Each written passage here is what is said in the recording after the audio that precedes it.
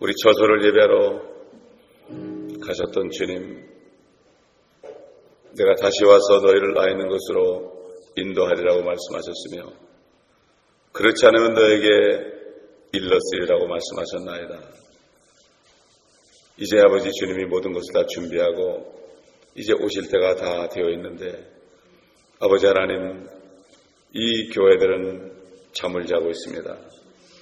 아버지 하나님, 어쩌면 좋겠습니까? 우리가 작은 불꽃이 되어서 교회들을 깨울 수 있도록 도와주시옵소서. 말씀의 빛을 통하여 어둠을 비출 수 있도록 도와주시고 이곳에 증거하는 말씀들이 온 세상에 퍼져나가서 아버지 하나님 사람들의 심령을 비칠 수 있도록 주님 도와주시옵시고 빛을 받은 사람들이 또 빛을 비춰서 많은 사람들이 주님 오실 때에 멸망하지 않고 생명을 받는 축복이 있게 하여 주옵소서. 감사드리며 우리 주 예수 그리스도의 이름으로 기도드립니다. 아멘. 자, 에스겔서 오늘 3장 12절부터 보겠습니다. 3장 12절부터 보겠습니다. 그때 그 영이 나를 들어 올리시는데 내가 내 뒤에서 나는 크고 요란한 음성을 들으니 말씀하시기를 그의 처소에서 나오는 주의 영광을 찬송하라 하더라. 나는 또 생물들의 날개가 서로 부딪히는 소리와 생물들과 마주 향한 바퀴 소리와 크게 요란한 소리를 들으니라. 그러므로 그 영이 나를 들어 올려 멀리 데리고 가시는데 내가 괴롭고 내 영이 화가 났었으나 주의 손이 내 위에 강하게 임하시더라. 그때 내가 텔아비브에 있는 사로잡힌 자들에게로 가니 그들은 그발강가에 거하는데 내가 그들이 앉아있는 자리에 앉아 그들 가운데서 놀라서 7일을 지내니라. 7일의 끝에 주의 말씀이 내게 임하여 말씀하시니라. 인자야, 내가 너를 이스라엘 집에서 파수꾼으로 세웠나니 내 입에 있는 말을 듣고 내게서 나오는 경고를 그들에게 주라. 여기까지 보겠습니다. 구약에서 보면 하나님께서 영을 들어 올리는 일을 자주 하십니다. 그리고 그래서 장소를 옮겨주십니다. 이거는 초자연적인 현상이죠. 엘리야가 하늘로 올라갔습니다. 회오리 바람을 타고 올라갔는데 사람들은 그가 실종된 곳으로 알고 찾으러 다녔습니다. 그래가지고 그 열왕기하 2장 16절 하반절에 보면은 사람들이 뭐라고 하면 혹시 주의 영이 그를 들어 올려 어떤 산이나 어떤 골짜기에 던지셨을까 하나이다 하니 엘리사가 말하기를 너희는 보내지 말라 하더라. 엘리사는 알았죠. 그러나 사람들은 몰랐습니다. 에스겔은 또 이런 체험을 여기서만 한 것이 아닙니다. 8장 3절에 가보면 이런 체험을 했어요. 그가 손의 형체를 내밀어 내 머리 타래를 잡고 그 영이 땅과 하늘 사이로 나를 들어 올려 하나님의 환상들 안에서 예루살렘으로 나를 이끌어 북쪽을 향해 바라보는 안쪽의 대문에 이르니 그랬습니다. 지금 에스겔은 지금 바벨론에 와 있습니다. 그런데 하나님께서 그의 영을 들어 올려서 예루살렘에 있는 사람들의 모습을 보게 했습니다. 그들이 어떤 죄를 짓고 있는가 이것을 보게 했죠. 이것이 비단 구약시대에만 일어나는 게 아닙니다. 신약시대에도 일어났죠. 빌립이 이제 천사가 와서 너 가자 지역으로 가라. 가자 지역으로 가자 그러니까 순종해서 그 사막길을 혼자서 걸어서 갔는지 낙타를 타고 갔는지 모르지만 그 사막길 그 뜨거운 그 길을 말이죠. 그가 걸어가니까 거기서 병거에 타고 있는 에티오피아 내시가 무엇을 읽고 있는 것을 봤습니다. 그때 성령께서 병거 위로 올라가라 그렇게 얘기했을 때 거기서 대화를 하죠. 결국은 그가 이사야서를 읽고 있었습니다. 이사야서 53장을 읽고 있었는데 그 무슨 말인지 알겠느냐 그러니까 가르쳐주는 사람이 없는데 내가 어찌 알겠느냐. 그래서 빌립이 그 이사야서 53장을 중심으로 예수 그리스도가 당신의 죄 때문에 죽으셨다. 그리고 부활하셨다. 그를 믿으면 영생을 받는다. 이렇게 복음을 전했습니다. 그래가지고 그때 에티오피아 내시가 그럼 내가 물에 내려가서 침례를 받아야 되겠다. 그러니까 빌립이 뭐라는가 하면 당신이 전심으로 믿어야 된다. 그게 사도행전 8장에 있죠. 8장 37절인가 있죠. 전심으로 믿어야 된다. 이것을 개역성경하고 빼놨습니다. 그게 없으면 이렇게 됐어요. 진짜 전심으로 믿어야 된다는 말을 빼놨어요. 그러니까 머리로 믿어도 구원받은 줄 아는 사람들. 그래서 이게 사단은 없음이라는 구절이 지옥이라는 거, 금식이라는 거, 그 다음에 구원에 관한 것들, 또 삼위일체에 관한 걸 쏙쏙 빼놓으니까 그거 빼놓고 나면 성경이 아니죠. 성경이 아닙니다. 이게 되니까 이게 참 보통 문제가 아니죠. 그런데도 사람들은 그 성경을 끝까지 붙잡고 있습니다. 이렇게 알려졌는데도. 그러나 많은 사람들이 이 킹제임스 성경을 깨달은 사람들이 자꾸 많이 생기죠. 감사한 일이죠. 그래서 그들이 이제 물에 내려가서 침례를 주고 물에서 이렇게 올라오는데 주님의 영이 빌립을 똥채로 들어내가지고 빌립을 데려가시니 그 내시가 그를 다시 보지 못하더라 그랬습니다. 이게 사도행전 8장 39절 40절에 나오죠. 그 후 빌립이 아소도에 나타나 가이사라에 이를 때까지 지나가면서 모든 고을에 전파하니라. 아소도라고 말이죠. 거기 지금 내시를 전도한 그 지역에서 한 북쪽으로 한 수십 마일 되는데요. 수십 마일 되는 데인데 거기 탁 나타난 거예요. 지금 에스겔서에서는 하나님이 영을 들어올립니다. 영을 뺐습니다. 그러나 여기서는 몸과 영과 혼을 한꺼번에 들어올린 겁니다. 제가 옛날에 들었는데 그게 난 뭐 확인을 안 해봤지만은 어떤 목사님이 미국 목사님이 아프리카에 가가지고 선교를 해야 되는데 전도를 해야 되는데 공항에서 얘기하다가 비행기를 놓쳤답니다. 비행기를 놓쳐가지고 막 기도하고 있는데 한참 기다리는데 눈을 떠보니까 거기 와 있더래요. 이런 일이 특별한 사람들에게 임하는 것을 우리가 알 수가 있습니다. 우리가 알듯이 그 요한계시록 요한이 체험했잖아요. 내가 즉시 영 안에 있게 되었는데 영 안에 딱 있었는데 그 영이 하늘에 갔죠. 하늘에 한 보좌가 놓여 있고 한 분이 그 보좌에 앉으셨는데 앉으신 분의 용모가 벼곡과 홍보석 같으며 그 보좌를 두른 무지개는 에메랄드 같이 보이더라. 이렇게 그 영이 들어올려가지고 영 안에서 그의 영이 봤다는 얘기죠. 영이 봤다는 얘기입니다. 순식간에 그냥 사도 요한은 하나님 보좌 셋째 하늘에 올라간 것입니다. 순식간에 올라간 거죠. 그래서 하나님의 보좌에 앉아 계신 주님을 보았습니다. 이건 그가 올라간 속도는 빛의 속도는 저리 가라죠. 빠른 이동입니다. 완전히 우주 밖으로 그냥 나간 겁니다. 하나님께서 사람을 이렇게 옮기실 때는 두 가지 방법이 있습니다. 첫째는 영적으로 옮기는 방법이에요. 영만 쓱 빼내가지고 몸은 그대로 있고 영을 빼내가지고 보여주는 경우가 있고 영과 몸을 한꺼번에 옮기시는 경우가 있습니다. 여러분 사도 바울이 고린도서 12장에 어떤 사람이 셋째 하늘에 올라갔다 그래가지고 참 사람이 정말 말로 표현할 수 없는 그런 언어로 들었다. 근데 이것은 사람들에게 말하도록 허락되지 않은 것이다. 그러면서 뭐라 했냐면은 자기가 한 경험을 다른 사람이 한 것처럼 했어요. 왜냐하면 자기가 그랬다면 사람들이 그 간증 들으려고 막 몰려들 거 아닙니까? 요즘은 천국 봤다는 사람들 별 사람 다 있죠. 그러면 사람들이 구름대같이 모입니다. 자기가 올라가는 거예요. 사도 바울은 어떤 사람이 그랬어요. 자기가 영광을 받지 않고 했어.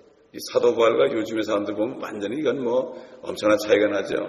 봤다 그러면 그냥 난리가 나는 거예요. 천국 갔다 오고 지옥 갔다 오고 말이죠. 그 사도 바울이 뭐라고 하면 그가 몸 안에 있었는지 몸 밖에 있었는지 알 수 없다. 자신이 영이 이게 내가 몸이 가는 건지 몸 안에 있었는지 이상하게 모르겠다. 잘 모르겠다 이거예요. 분명히 영이 빠져나간 거죠. 그래가지고 그가 본 것을 얘기했죠. 이게 바로 에스겔 같은 거죠. 영이 빠져나가서 들어 올린 거죠. 그렇죠. 그런데 아까 빌립 같은 경우는 영과 몸을 한꺼번에 옮기신 겁니다. 초자연적으로 그냥 번쩍 들어가서 옮기신 거예요.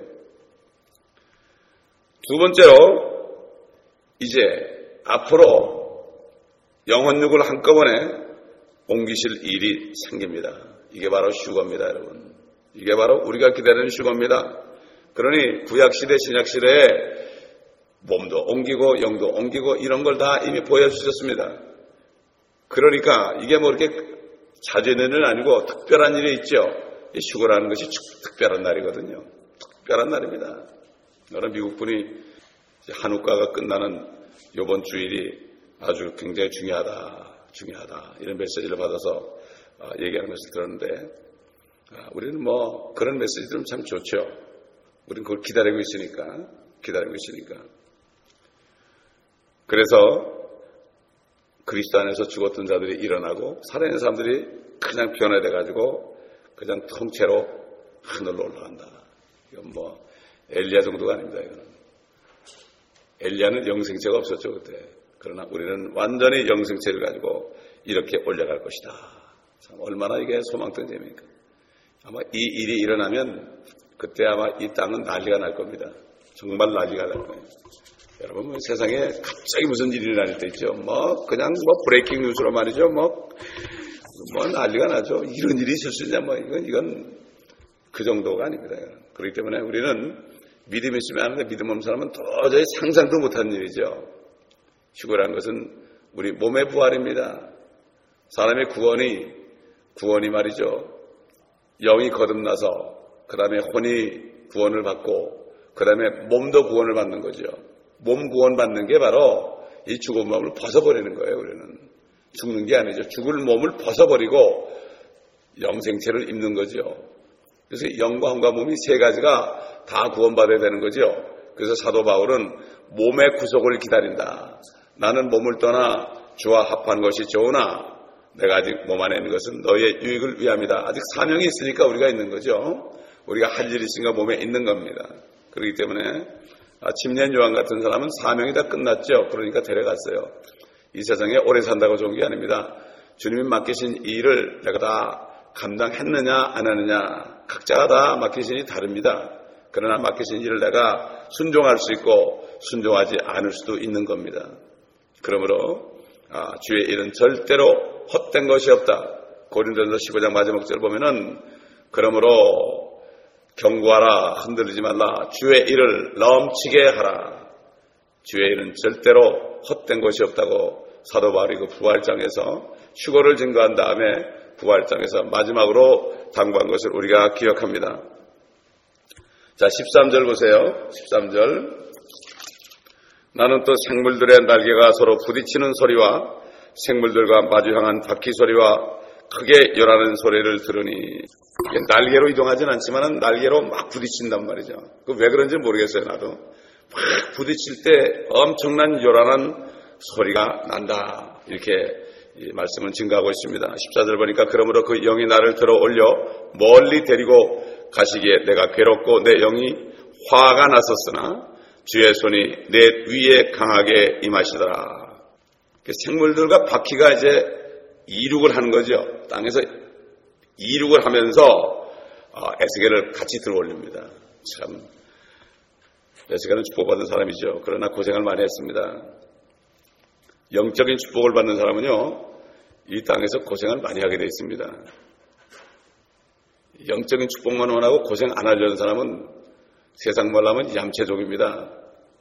우리 주님도 영광 받기 전에 그렇게 고난을 받았는데 이 땅에서 고난받지 않고 편안하게 살려는 사람은 그러면서 온갖 축복을 누리는 사람은 그 사람은 뭔가 잘못된 사람이죠. No cross, no crown 아닙니까? 세상도 고생한 사람이 영광을 받더라고요 보니까. 근데 어떻게 에스겔이 화가 날까요? 하나님의 보좌 함께 올라가는데 어떻게 감히 화를 낼 수 있겠습니까 여러분? 어떻게 분을 낼 수 있겠습니까? 여러분 우리가 2장에서 하나님이 그랬죠. 반역을 잘하는 민족이며 그가 먹은 두루마리 안에는 애가들과 애곡과 화가 쓰여져 있었다 그랬죠. 그 안에 화가 있었다고 그랬죠. 그러니까 에스겔은 그 하나님의 말씀을 수긍하면서 그 동족들에 대한 분노와 또 동시에 안타까움과 슬픈 마음을 금할 수가 없었죠. 사도 바울이 동족들이 예수를 안 믿는 것을 볼 때 정말 마음이 아팠습니다. 여러분 모세도 그 이스라엘 민족들이 하나님을 반역할 때 차라리 내 이름을 생명책에서 지울지라도 저들을 구원해달라고 그랬죠. 그렇기 때문에 이 정말 하나님의 종들은 이렇게 그런 안타까움이 있고 안타까움이 있다가 화가 나기도 하고 왜 화가 나겠어요? 요즘 같으면 사단에게 화가 나는 거죠. 이 사탄아 물러가라. 저 사탄에게 붙잡혀 있는 걸 볼 때 사탄에게 화가 나는 거 아닙니까? 그리고 사탄을 받아들이는 사람을 볼 때 안타깝고 화가 나고 이렇게 하는 것을 볼 수가 있죠. 너무나 주의 손에 강하게 임하였기에 그는 어쩔 도리가 없이 가야했습니다. 마찬가지입니다. 오늘날도 주의 손에 임한 사람은 어쩔 수가 없어요. 방법이 없어요. 옆에서 가족이 울부짖어도 할 수 없어요. 주의 손에 붙잡히면 어떡하겠습니까? 그러므로 하나님께서는 에스겔에게 이스라엘 민족들을 향하여, 반역한 민족들을 향하여 마지막 통첩을 하라는 겁니다. 얼마나 에스겔의 마음이 아프겠습니까, 여러분? 자, 15절 보니까, 15절, 16절 보니까, 그때 내가 텔아비브에 있는 사로잡힌 자들에게로 가니 그들은 그발 강가에 거하는데 내가 그들이 앉아있는 자리에 앉아 그들 가운데서 놀라서 7일을 지내니라. 7일의 끝에 주의 말씀이 내게 임하여 말씀하시니라. 유프라테스 그 지류 그발 강가에 있습니다. 에스겔이 그발 강가에 있었죠. 거기 이스라엘 민족들이 포로로 잡혀가서 거기만 있게 했어요. 그게 감옥입니다, 그들에게는. 근데 굉장히 비옥한 땅입니다. 그래서 보면 이 에스겔이 놀랐다, 이렇게 앉아있는데 놀랐다, 그리고 애통하며 있는데 얼마나 놀랐는지, 그들의 몰골을 볼 때 얼마나 놀랐는지 털썩 주저앉아서 말을 할 수 없었습니다. 여러분, 욥이 그 하나님의 허락하심 속에 사단이 그를 쳐서 모든 재산 다 날아가고 10남매 다 죽어버리고 또 자기는 욕창이 나서 문둥병같이 돼가지고 기아장으로 긁고 있으면서 아내는 네가 믿는 하나님을 욕하고 죽으라 그러고 떠나가 버렸습니다. 얼마나 가려운지 피가 철철 나면서 긁고 있습니다. 욥의 친구들이 위로하러 갔는데 할 말이 없었어요. 할 말이 없으니까 그냥 7일 동안 가만히 앉아 있었습니다. 7일이 나옵니다. 7일 끝에 주의 말씀이 내게 임하여. 이 7일 끝이 뭡니까? 이스라엘 욥이 7일 동안 한 것이 바로 이스라엘이 7일 동안 그 환난을 통과할 때 그들이 비참하게 되는 모습. 그래서 욥이 마지막에 회개한 것처럼 내가 죄에서 앉아 회개하나이다 이렇게 한 것처럼 그래서 이스라엘 민족이 회개하는 겁니다, 여러분. 그냥 회개하지 않습니다. 그래서 회개하죠. 그럴 때 그들이 회개하고 천년왕국에 들어가는 것을 봅니다. 이 7일의 끝은 대환란의 끝을 여기서 그림자로 보여주죠. 여호수아에서 보면은 그 주의 궤 앞에서 양각 나팔을 넣은 일곱 제사장이 행진하고 나팔을 불고 그러죠. 그럴 때 하루에 한 번씩 돌았습니다. 나팔을 불면서 아무 소리 없이 돌았습니다. 7일째 되었을 때 그들이 7번 돌고 소리를 지르니까 여리고성이 무너졌습니다. 여리고성이 바로 세상이죠. 그렇습니다. 유대인들이 앞으로 환난 끝에 회개하면은 이 세상이 무너지지 않습니까? 주님이 오셔서 무너뜨립니다. 여호수아보다 더 크신 주님이 오셔서 무너뜨릴 때 그들이 여리고성이 무너진 그 땅으로 다 들어가서 이 땅에 제사장 민족이 되는 것을 우리가 말씀을 통해서 알 수가 있고 7년 환난 끝에 이스라엘이 회복되는 모습을 우리가 여기서도 볼 수 있습니다. 성경은 다 통합니다. 그러므로 성경은 절절히 다 보지 않으면 안 됩니다. 절절히 보지 않으면 안 됩니다. 자, 17절 보니까 인자야 내가 너를 이스라엘 집에게 파수꾼으로 세웠나니 내 입에 있는 말을 듣고 내게서 나오는 경고를 그들에게 주라. 여러분, 이것은 첫째로 이스라엘 민족들에게 얘기한 거죠. 이스라엘에게 말씀하신 거죠. 그런데 이 말씀이 오늘날 성령이 계시는 이 시대에 우리 그리스도인들에게도 똑같은 명령입니다. 경고하라. 파수꾼으로 경고하라. 우리도 경고해야 됩니다. 그 사도 바울이 사도행전 20장 20절로 21절에 보면은 이렇게 말씀했습니다. 얼마나 복음 전파가 중요한 건지. 다시 말해서 복음 전파를 하자는 그리스도인은 정말 게으른 사람이죠. 이 사람은 문화를 남기지 않고 수건에 싸뒀다가 악하고 게으른 종이라고 책망을 들은 그런 사람이에요. 달란트 비유에서는 땅에 묻어둔 사람을 흑암에 던져서 이를 갈고 있었어요. 이건 이스라엘 민족에 대한 겁니다. 이건 율법 하에 있는 사람들이에요. 그러나 은혜 아래에 있는 사람들은 지옥은 보내지 않습니다. 그러나 악하고 게으른 종이기 때문에 전혀 상이 없습니다. 멸류관이 없습니다. 5문화나 10문화 남긴 사람은 10골, 5골을 다스리, 다시 말해서 멸류관을 받고 주님과 함께 내려와서 동치하지만 그렇지 않은 사람들은 없습니다. 믿음이라는 게 하나님이 계신 것만 아는 것이 아니라 전심으로 찾는 게 뭐죠? 그분의 말씀에 전심으로 순종하는 사람들에게 주시는 상입니다. 이거는 영원한 것입니다, 여러분. 이 땅에서는 상 못 받으면 또 다음에 받으면 되지만, 중학교 때 못 받으면 고등학교 때 받으면 되지만, 그러나 그때 가서는 한 번으로 끝이 나요. 이게 얼마나, 그래서 저는 37살 때 주님 만났을 때, 아이고 주님, 내가 너무나 세월을 허송세월을 했네요. 어떻게 하면 좋겠습니까? 막 가슴을 치니까, 아니야. 절대 늦지 않았다. 인생은 40부터다. 걱정하지 말아라. 나를 따라오라 그러시더라고요. 그 말 들으니까 정신이 없더라고요. 식구들도 안 보이고 굶어 죽든지 상관이 없더라고. 그런데 아이고 하나님이 내 아버지니까 걱정 없더라고요. 여러분, 세상에 회사 회장도 내가 믿고 그분을 내가 죽도록 충성했는데요. 그렇게 죽도록 충성했어요. 가장 가정을 돌보지 않고 그냥 매일같이 휴가도 안 가고 그렇게 하니까 나를 미국까지 보내주셨는데, 우리 하나님은 미국만 보내줍니까? 천국을 보내주시는데 그분을 내가 알면 뭘 걱정합니까? 세상에 내가 재벌의 아들만 돼도, 아버지가 돼도 돈 한 푼 내가 지갑이 없어도 걱정 안 하죠. 필요하면 딱 이메일 치면 올 거 아닙니까? 부자에 들어올 거 아니에요, 온라인으로. 정말 하나님 아버지를 믿느냐 안 믿느냐, 이게 중요한 겁니다. 아멘. 사도 바울이 이렇게 얘기했죠. 너에게 유익한 것은 무엇이나 숨겨두지 않고 보여주었으며 또 집집마다 다니며 너에게 드러나게 가르쳤으니 유대인과 또한 헬라인에게도 하나님께 대한 회개와 우리 주 예수 그리스도에 대한 믿음을 증거했느니라.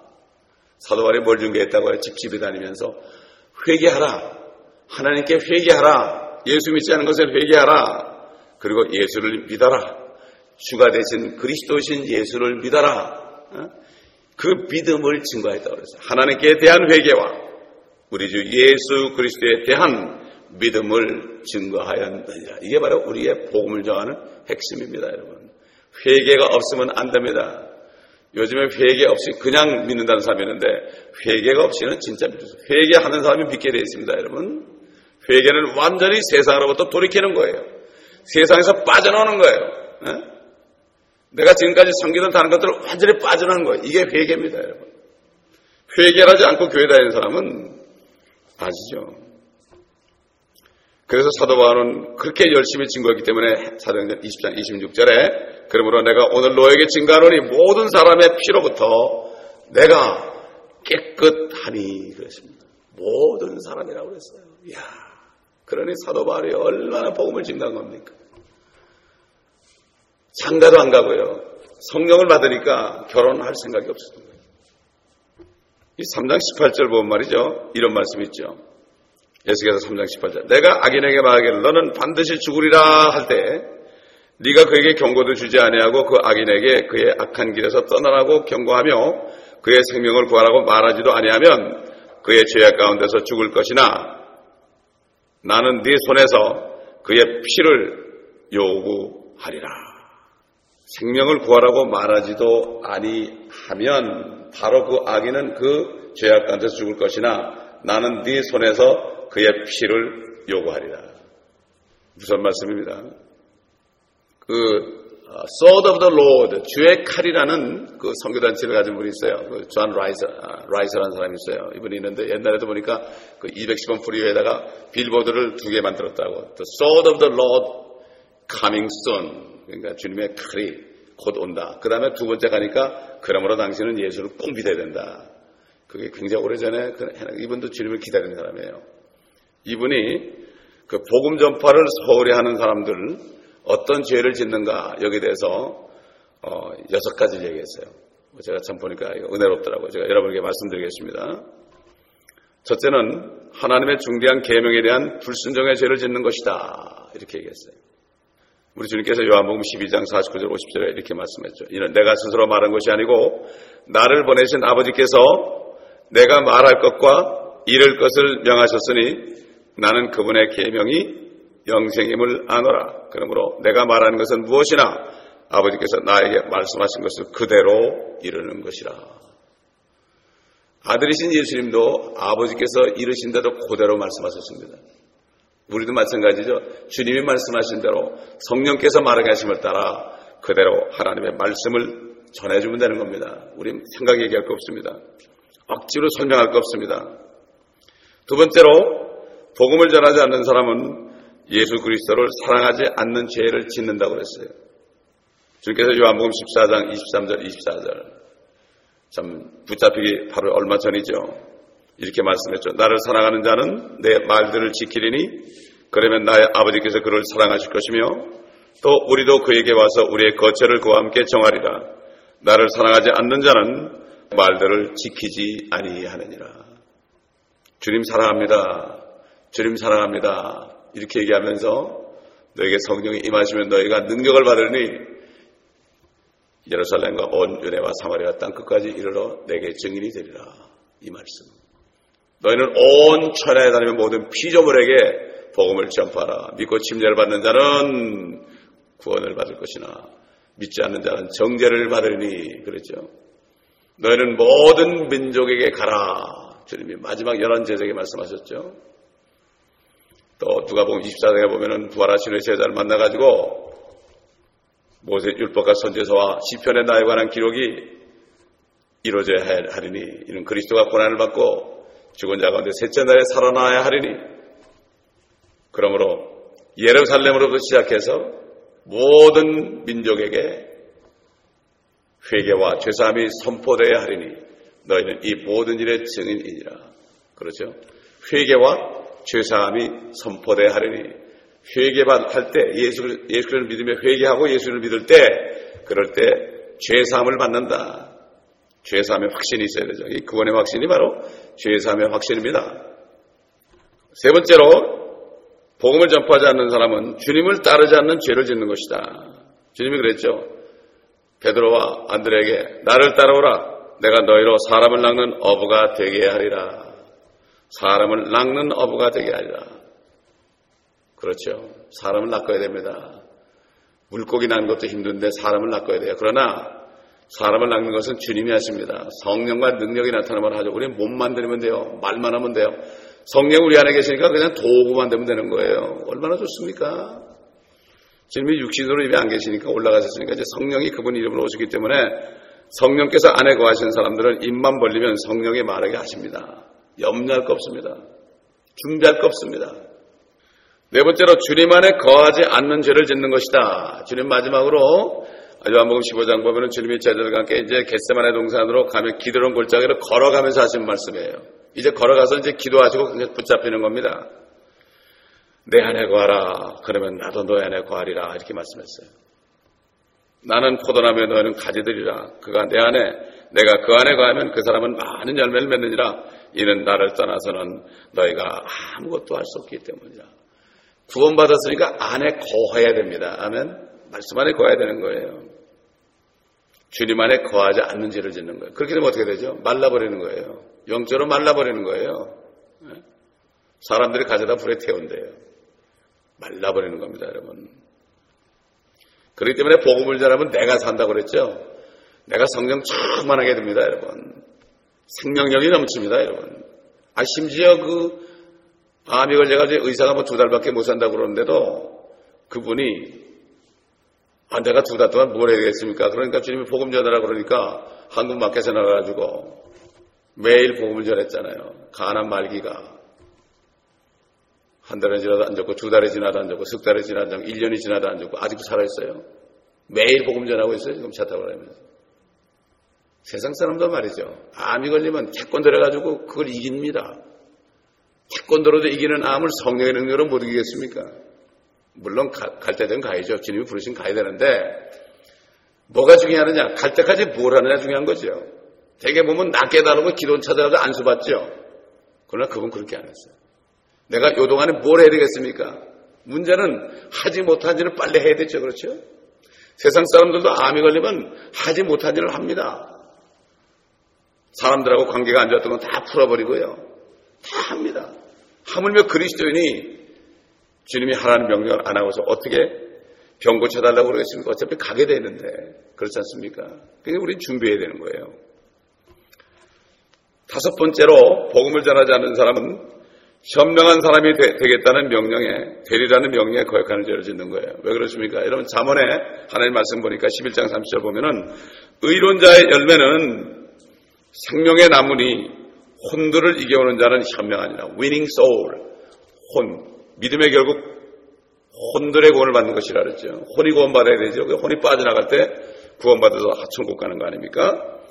의로운 자의 열매는 생명나무니 혼들을 이겨오는 자, 전도하는 자는 현명한 자라. 다시 말해서 전도하지 않는 사람은 어리석은 자다, 이런 얘기죠. 참 정확하게 잘했어요, 이분이. 그 다음에 6번째로 영적인 살인죄를 짓는 것이다. 지금 에스겔서 3장 18절에 있는 것처럼 말이죠. 내가 복음을 안 전해야지 그 사람이 지옥 가면, 내가 아는 사람이에요. 만나는 사람이에요. 내가 복음을 안 전했어요. 그 사람이 죽었어요. 어떻게 되겠습니까? 살인죄를 짓는 거예요. 옛날에 어떤 목사님 사모님이 기도를 하는데 어느 집에 가라고 그러더래요. 그분이 암이 걸려 있어요.